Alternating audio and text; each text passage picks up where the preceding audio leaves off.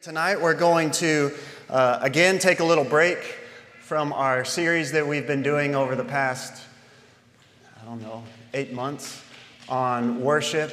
And we're going to be looking at a passage in 1 Samuel chapter 8. We're actually going to be looking at the entire chapter tonight. And as we do this, if you can remember, last week Pastor Matt brought a message from 1 Samuel 20, and so we're going to be going a little bit back in time now as we look at this passage in 1 Samuel 8. And this is an important chapter to the history of Israel as we approach this chapter tonight, but it's also an important chapter for us as well. If you can remember last week, Pastor Matt showed us and told us as he taught from 1 Samuel 20 that this isn't just Israel's history that we're looking at, but this is our family history. As we are now in Christ, we've been adopted by God the Father. We are now His sons and daughters. This isn't just an ancient story in the Old Testament that has nothing to do with us. No, this is our family history. That this chapter really sets up a lot of the rest of Christian history. And a lot of Old Testament prophecy has to do with the events that come after what culminates in this chapter. Do you need me to do something with Okay.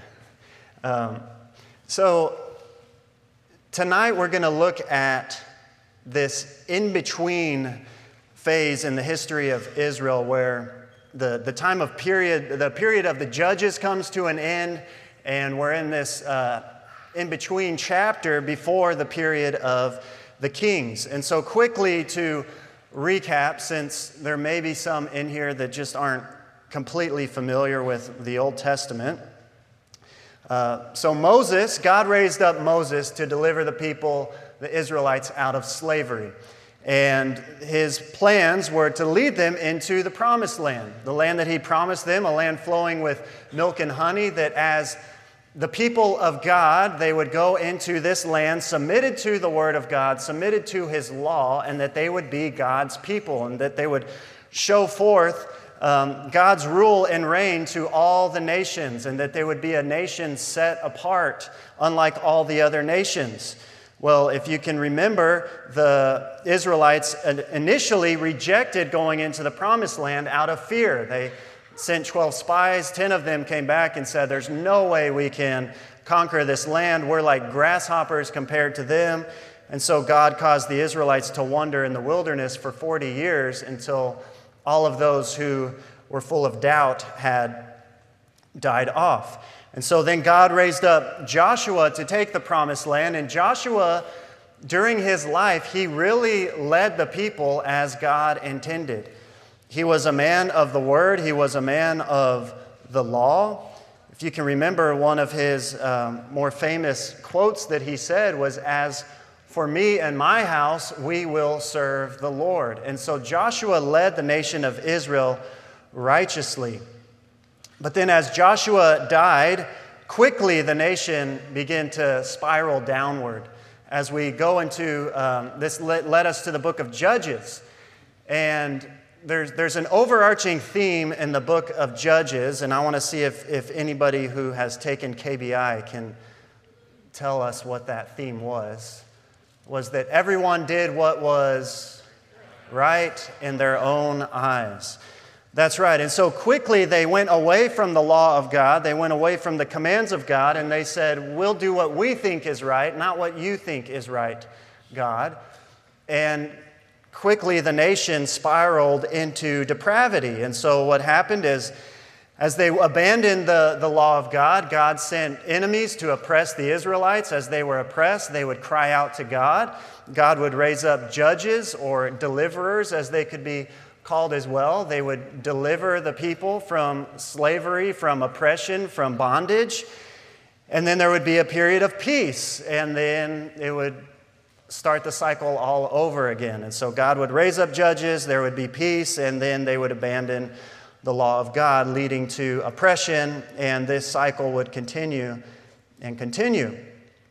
And so this is where we pick up tonight in 1 Samuel chapter 8, now where Samuel is the judge of Israel. God raised up Samuel as judge and really prophet as he was speaking the word of the Lord to the nation of Israel. And tonight what we're going to see is what happens when you reject God as king. So let's go ahead and read 1 Samuel chapter 8 and verse 1. It says, "When Samuel became old, he made his sons judges over Israel. The name of his firstborn son was Joel, and the name of his second, Abijah. They were judges in Beersheba. Yet his sons did not walk in his ways, but turned aside after gain. They took bribes and perverted justice.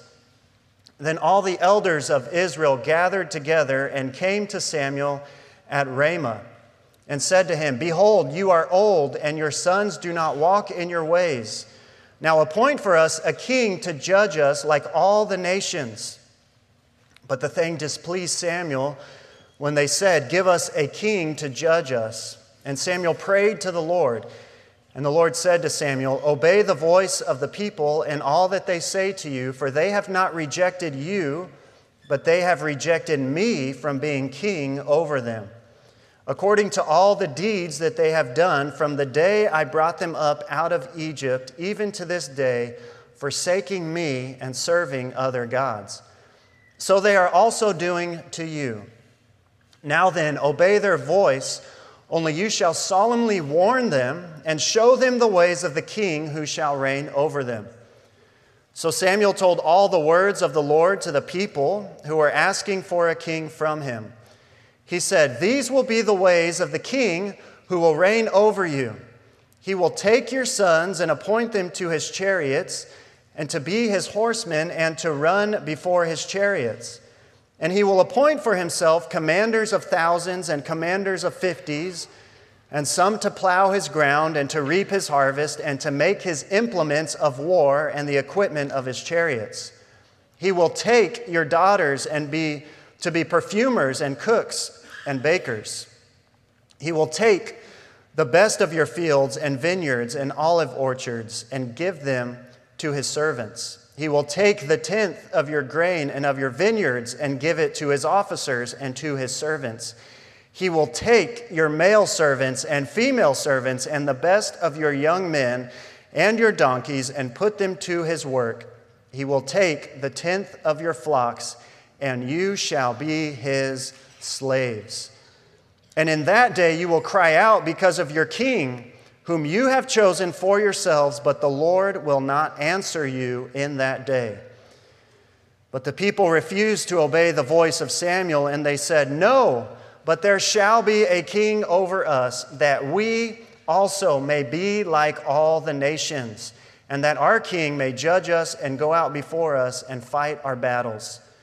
And when Samuel had heard all the words of the people, he repeated them in the ears of the Lord, and the Lord said to Samuel, 'Obey their voice and make them a king.' Samuel then said to the men of Israel, 'Go, every man to his city.'" This is the word of God. Amen. Let's pray. Father, we thank you for this time together. God, I thank you for your word that you have given us. God, we don't deserve to have access to your holy word. Lord, I thank you that you have given it to us. Lord, I thank you for all the men that have sacrificed and laid down their lives so that we can have your holy scriptures to read and learn from. Lord, be with us tonight as we learn from this passage. I pray that you would open the hearts of everyone that's in here tonight to receive something from you. It's in the name of Jesus we pray. Amen. Amen. And so tonight I don't have a tidy 3-point sermon on this passage, but what I would like to do is just to walk through it and show us some truths that we can gather from this passage. But I will say the main point of the passage, if you are just to remember one thing from this chapter, is that if you reject God as king, you invite bondage into your life. If you reject God as king of your life, you are asking for bondage to come into your life. And this is what is being set up here in this chapter. And if you follow the history of Israel, this is what happens to them. As they are taken into bondage, they are taken into captivity. So we know that every word of the Lord proves true here. So what led to this rejection? Well, let's first go to the beginning of this passage. And I want to look at Samuel's choice of leadership that he makes here. And what's interesting is that Samuel, who was a man of God, he was frequently seeking the Lord and seeking the counsel of the Lord and praying to God and being led by the Lord. In this huge situation here of naming the next judge, we don't see that he sought the Lord's counsel. Verse 1, it says, "When Samuel became old, he made his sons judges over Israel." Now, it's interesting to note that nowhere in the book of Judges does a man appoint the next judge. It was always God who was raising up the judges. If you can remember how Gideon was called by God and how Samson was called by God. And then the other judges that doesn't specifically say that God was the one raising them up, it just starts the chapter by saying that was the judge. And so we don't see any example that this is how the following judges should be set in place by a man choosing the next judge. Nor do we see the office of judge being passed on from a father to a son. We don't see any example of that in the book of Judges. In fact, in Judges chapter 8, after Gideon had fought his battles, the people of Israel, they come up to Gideon and they say, "We would like you to rule over us, and then your son after you and your family after you." So they were ready to really set up the kingship there, but Gideon responded by saying, "Me or my family are not going to rule over you, but the Lord will rule over you." And so we don't see any example other than here of how a judge should be appointed in the way that Samuel does this. And so I do believe that this is an uncharacteristic shortcoming for Samuel. But quickly after, we see that he does seek the Lord's counsel in the rest of this chapter. Now, Samuel chooses his own children. And these sons of his, they didn't follow their father's example. Samuel was a man of God. Samuel was someone who cherished the word of God, who respected and feared the Lord, but yet his sons didn't walk in his ways. In fact, it says that they perverted justice. Now, this is the definition of a bad judge. Someone who doesn't uphold justice is a bad judge. And really, this leads to the nation asking for a replacement. They weren't happy with the bribes that Samuel's sons were taking. They were easily manipulated. They were perverting justice. And what we see here, immediately we begin to think of a righteous judge as we read about these unrighteous judges. And there's only one true righteous judge, and that is God, the Father. And He will not pervert justice. Now, this is good news for us who are in Christ, that God will uphold justice, because since we are in Christ, our judgment was already applied to Christ on the cross. But every sin that has ever been committed, or that will ever be committed, will be punished, because God will not pervert justice. He will not overlook sin. So thankfully, God, in Christ Jesus, took our punishment and our judgment that was due us on the cross. Amen. And so Samuel's sons, they were wicked. The people, they didn't want to follow these wicked leaders. They didn't want to follow the judges, and they asked for a replacement. But not only a replacement, they asked for a king who will rule like all the other nations. And so another thing that I want to highlight here is that as leaders, especially those who are a leader in ministry or whether you're a leader of your household, we need to see from this that our actions have consequences. The way that we lead people have consequences. I'm sure many of us can think of examples in church history where pastors have not led their congregation according to the Word of God, whether it was a scandal or an abuse of authority. And what typically happens is what we see in this passage is that first they reject the leadership, so they'll leave the church, but oftentimes they end up rejecting God as well. Not only will they leave the church because they've been hurt from the pastor or how he's led them or their example, they'll also end up leaving the faith. So we see this happen in this passage as well, that they reject his leadership, but ultimately they reject God. And so I want to encourage all of us who lead our households, or maybe you lead a ministry, to submit to God over yourself in that position of leadership, and not to pervert justice or abuse the authority that God has given you, whether it's in your home or in a position of ministry. Because when people are hurt by that kind of leadership, oftentimes it can lead to them leaving the faith and rejecting God. And so this leads to the people of Israel desiring to be like other nations, wanting a king to lead them. It says multiple times here, like the other nations have a king. And so really what they're doing here is they're looking to the world to solve their problems. They're taking their eyes off of God as king, God as their authority, and they're looking to the world. You could even say they're loving the world. And this leads to them rejecting God. As verse 7 says, the Lord said to Samuel, "Obey the voice of the people and all that they say to you, for they have not rejected you, but they have rejected me from being king over them." You see, the people no longer wanted God as king. They didn't want God to rule over them. They didn't want to be submitted to the word of God or the law of God. They wanted to be like all the other nations that they had seen.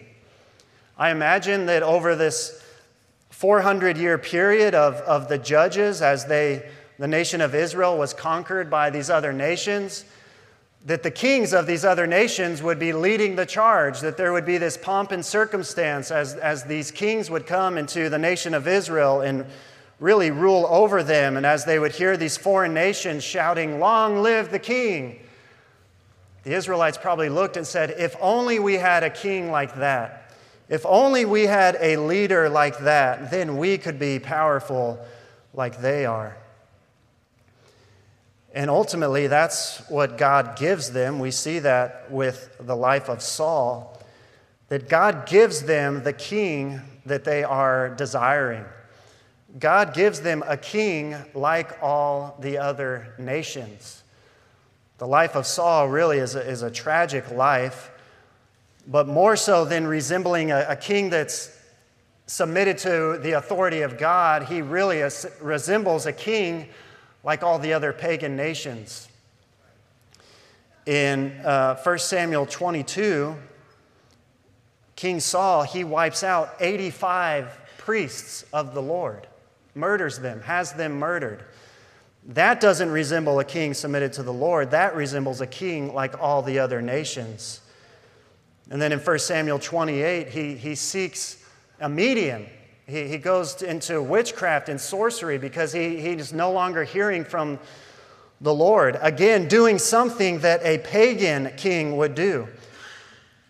And so we do see that God is faithful to giving the Israelites what they ask for. You want a king like all the other nations? I'll give you a king like all the other nations. And we see that in 1 Samuel 10:24, where Samuel says to all the people, "Do you see him who the Lord has chosen? There is none like him among all the people." And all the people shouted, "Long live the king." And so a point of application for us tonight is, are we looking to the world to solve our problems? This is what the people of Israel were doing at this point. They weren't looking to God for help. They weren't looking to God for leadership. They weren't submitting to the Lord as their sovereign, as their authority. They were looking to the world to solve their problems. So are you looking to your job or your finances to give you peace in your life? Are you looking to relationships or possibly dabbling with sexual immorality in your life to fill a void of loneliness that you have? Are you sensing that maybe there's some strife going on in your family, and so you're planning the ultimate vacation, because if I could just go on this vacation, it would bring harmony back into the family? Are you wasting your time with garbage entertainment to bring you joy in your life? Are you looking to the things of this world to fill the void that you have in your life? Are you looking to the world to solve your problems? John says in 1 John chapter 2, verses 15 through 17, "Do not love the world or the things in the world. If anyone loves the world, the love of the Father is not in him.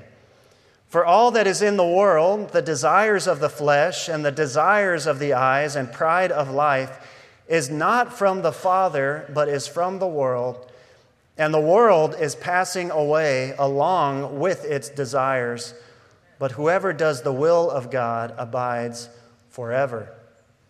All of these things that I mentioned that the world oftentimes looks to solve their problems is fading away.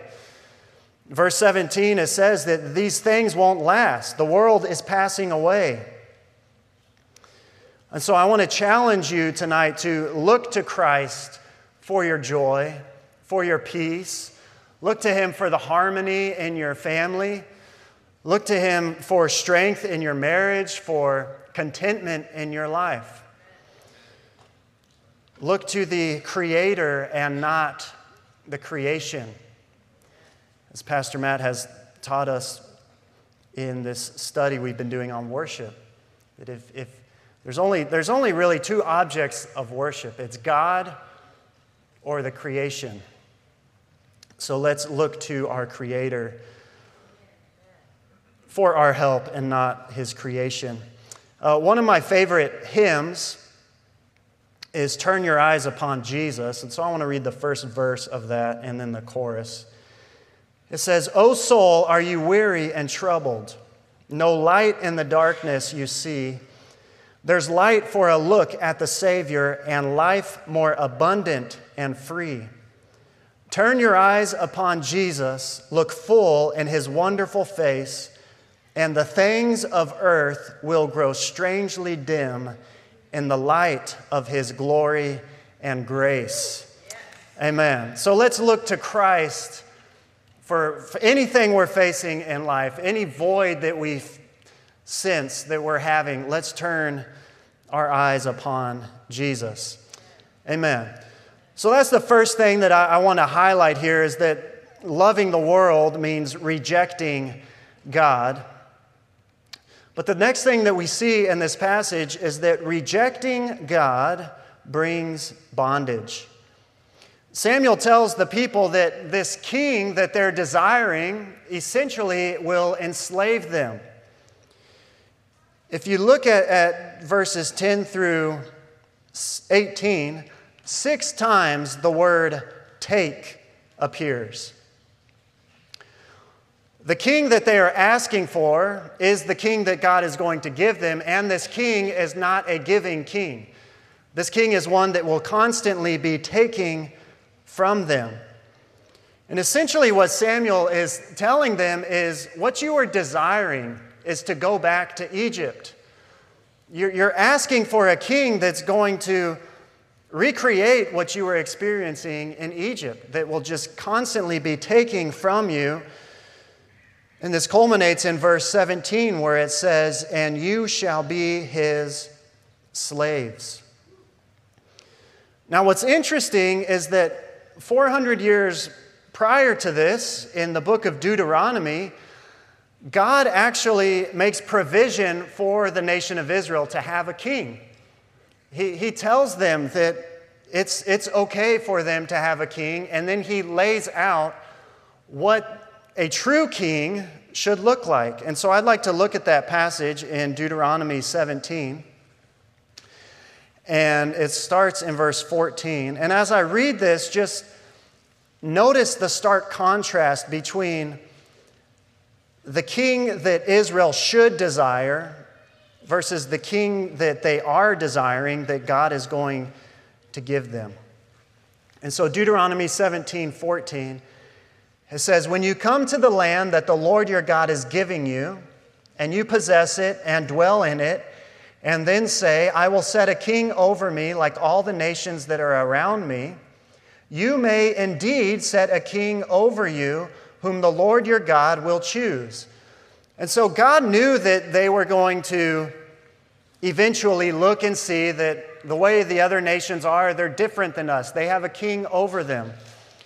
And so God says, that's okay to notice that. In fact, you can have a king.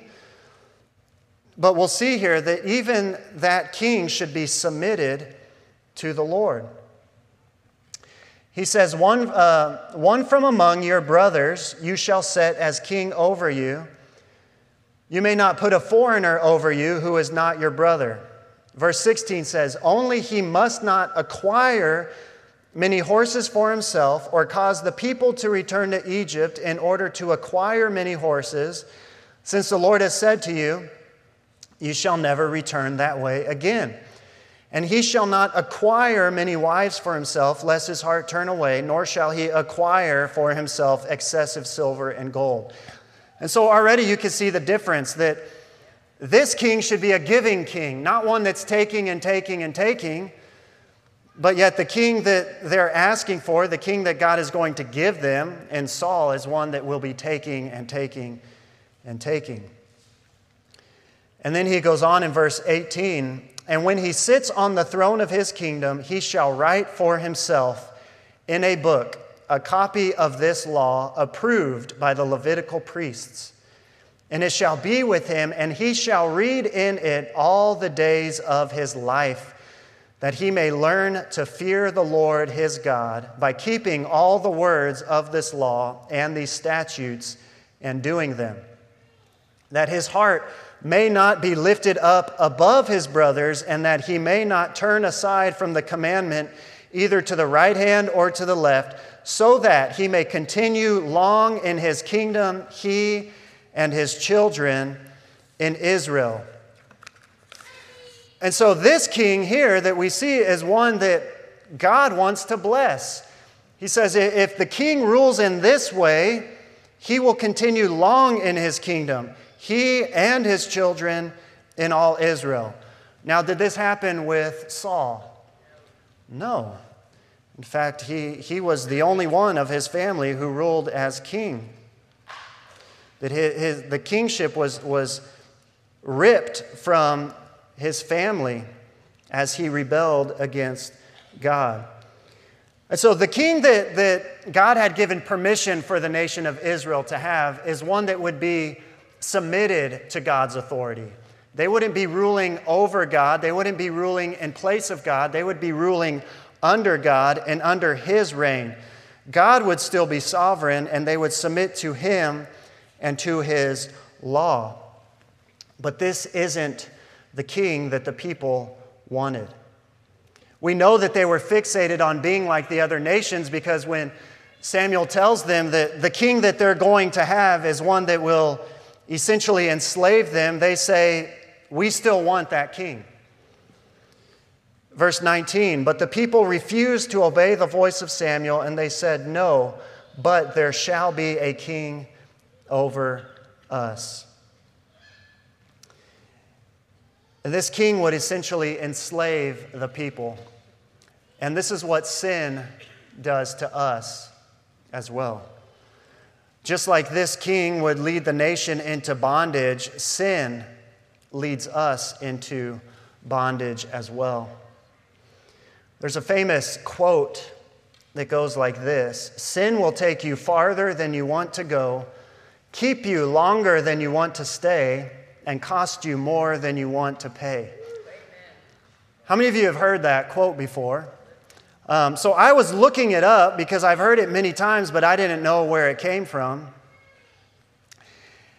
And there were two different names that popped up that the internet, of course, I don't know if this is true or not, but who they attributed this quote to. And it's very interesting who these two people were. One was Ravi Zacharias, and the other was Ted Haggard. Two men whose sin in their lives took them further than they wanted to go, kept them longer than they wanted to stay, and cost them more than they wanted to pay. And so we know that this is true of sin.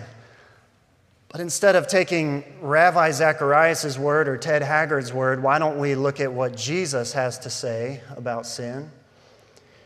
In John 8:34, Jesus says to the people, "Truly, truly, I say to you, everyone who practices sin is a slave to sin." So this passage highlights for us that what a king or a ruler who is in opposition to God, who turns away from the Word of God, what they will look like, and ultimately what it looks like to reject God. But it also should highlight for us in our lives what our lives will look like if we reject God as king and ruler over us. It will be a life of slavery. It'll be a life of bondage. It'll be a life of brokenness and of pain. And so as we look at this and we're looking at a bad king, it should point us to a king who is the complete opposite. Now we know that David was much closer to the king that's described in Deuteronomy 17 than the king that's described here in 1 Samuel 8. But David still had his shortcomings. David wasn't a perfect king by any means, but there is a king who is ruling, who is the ultimate fulfillment of what a king submitted to God and his rule and his word looks like. And who is that king? Christ, that's right. It's on this banner here and on about 17 sweatshirts out there tonight. Thank y'all. I didn't send out a memo to, hey, let's wear this. It'll be the theme of tonight, but thank you for participating in the sermon tonight. Christ is that true righteous king. Jesus is better than any other king. Where other kings will lead you into bondage and slavery, the systems of this world, the things of this world will lead us into bondage. Christ will lead you into freedom. John 8:31 says, "So Jesus said to the Jews who had believed in him, 'If you abide in my word, you are truly my disciples, and you will know the truth, and the truth will set you free.'" In Luke chapter 4, after Jesus had been tested in the wilderness, he goes to the synagogue and he opens the scroll and he goes to Isaiah chapter 61. And he says this, "The Spirit of the Lord is upon me because he has anointed me to proclaim good news to the poor. He has sent me to proclaim liberty to the captives and recovering of sight to the blind, to set at liberty those who are oppressed, to proclaim the year of the Lord's favor." This is who our King is. He came to give us freedom. Jesus is a giving king. Jesus said himself, he came to serve, not to be served. Jesus didn't come to take, but to give. We see that in John chapter 10, verse 10, where Jesus says, "The thief comes only to steal and kill and destroy. So Satan comes to take. But Jesus says, I came that they may have life and have it abundantly. I am the good shepherd. The good shepherd lays down his life for the sheep."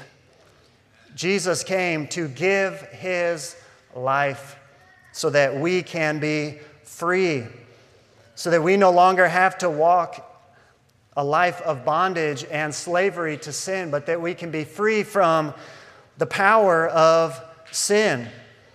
We can be free from sin's taskmaster, Satan. That if we are free indeed. This is who our King is. This is the God that we serve. One that doesn't want to take from you, one that doesn't want to enslave you, but one that wants to free you from the power of sin and the shame of sin and the guilt of sin and the pain of sin. And so tonight, as we come to a close, I want to ask you, is Christ your King? Have you completely submitted not just some areas of your life to Christ, but all areas? Either Jesus is Lord or something else is Lord. Jesus said, he was referring to money, but I think this is true of everything in the world, that you cannot serve two masters. Either Jesus is Lord and Master and Sovereign in your life, or something else has taken his place. So I want to ask you tonight to examine yourselves to see where your affections lie. Truly take a look at your heart and see, are there areas in your life, are there things that you are looking to other than Christ to satisfy the longings of your heart? Stop looking to the world to solve your problems. Stop looking and stop, if only I got this promotion, then I could have a little bit more money, and then, all the problems in my life would go away. Or if only we could take this vacation, everything in our family would just be a happily ever after. No, stop looking to the world to solve your problems. Trust in Christ. Trust in His Word. And trust in Him and be part of His kingdom. Amen. Now, part of being part of His kingdom, as I think looking at those who are here tonight, I think most of us would say, yes, I've been adopted into the kingdom of God. Christ is my King. I'm now a citizen of the kingdom.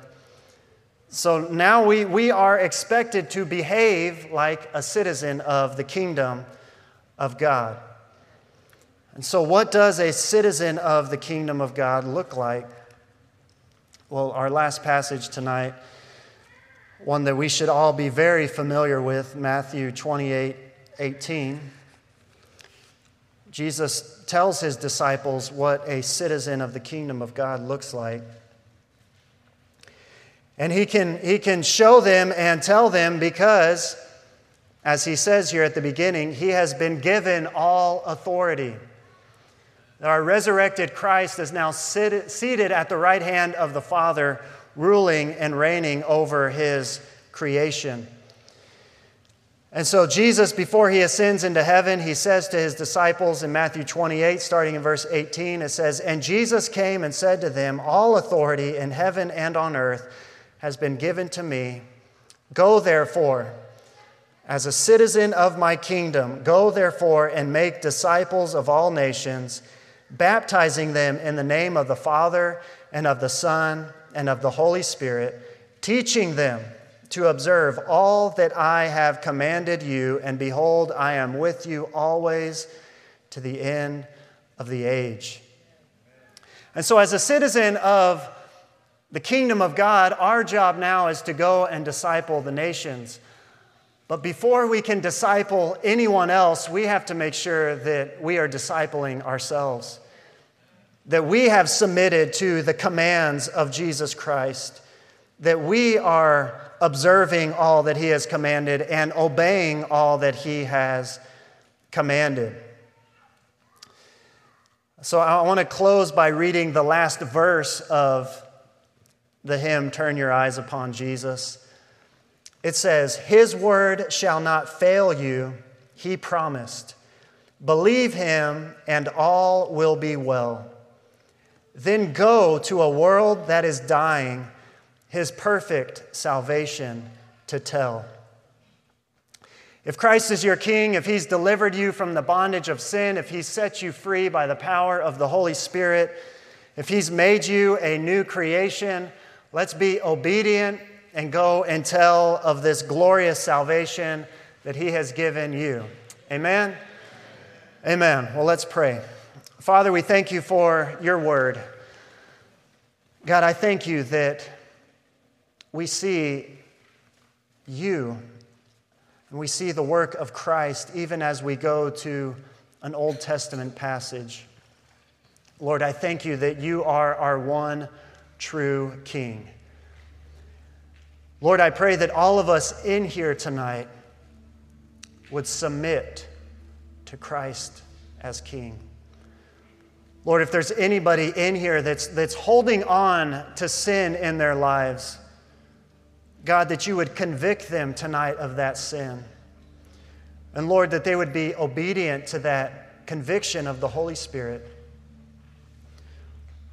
Lord, because Jesus said that if we are being obedient to sin, that we are enslaving ourselves to sin.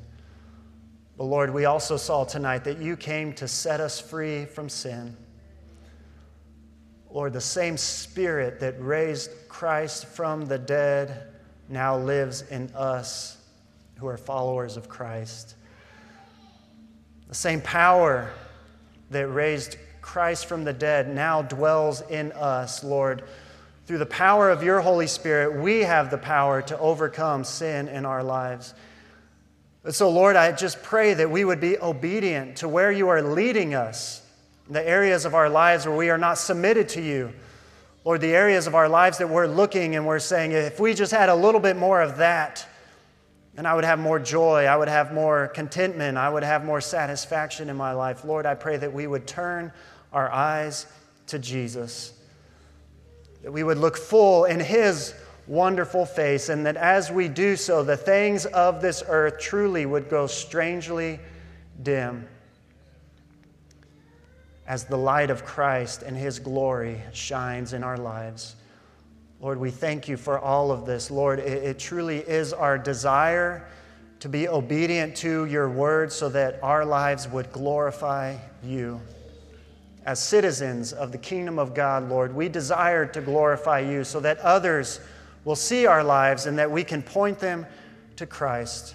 We can tell them the good news of salvation. Lord, we thank you for working in our lives. Lord, be with us this week as we go out, as we go to our jobs, as we lead our families, as we go to school this week. Lord, all that we do, God, we would do for your glory, for your fame, and for your praise. And it's in Jesus' name we pray. Amen.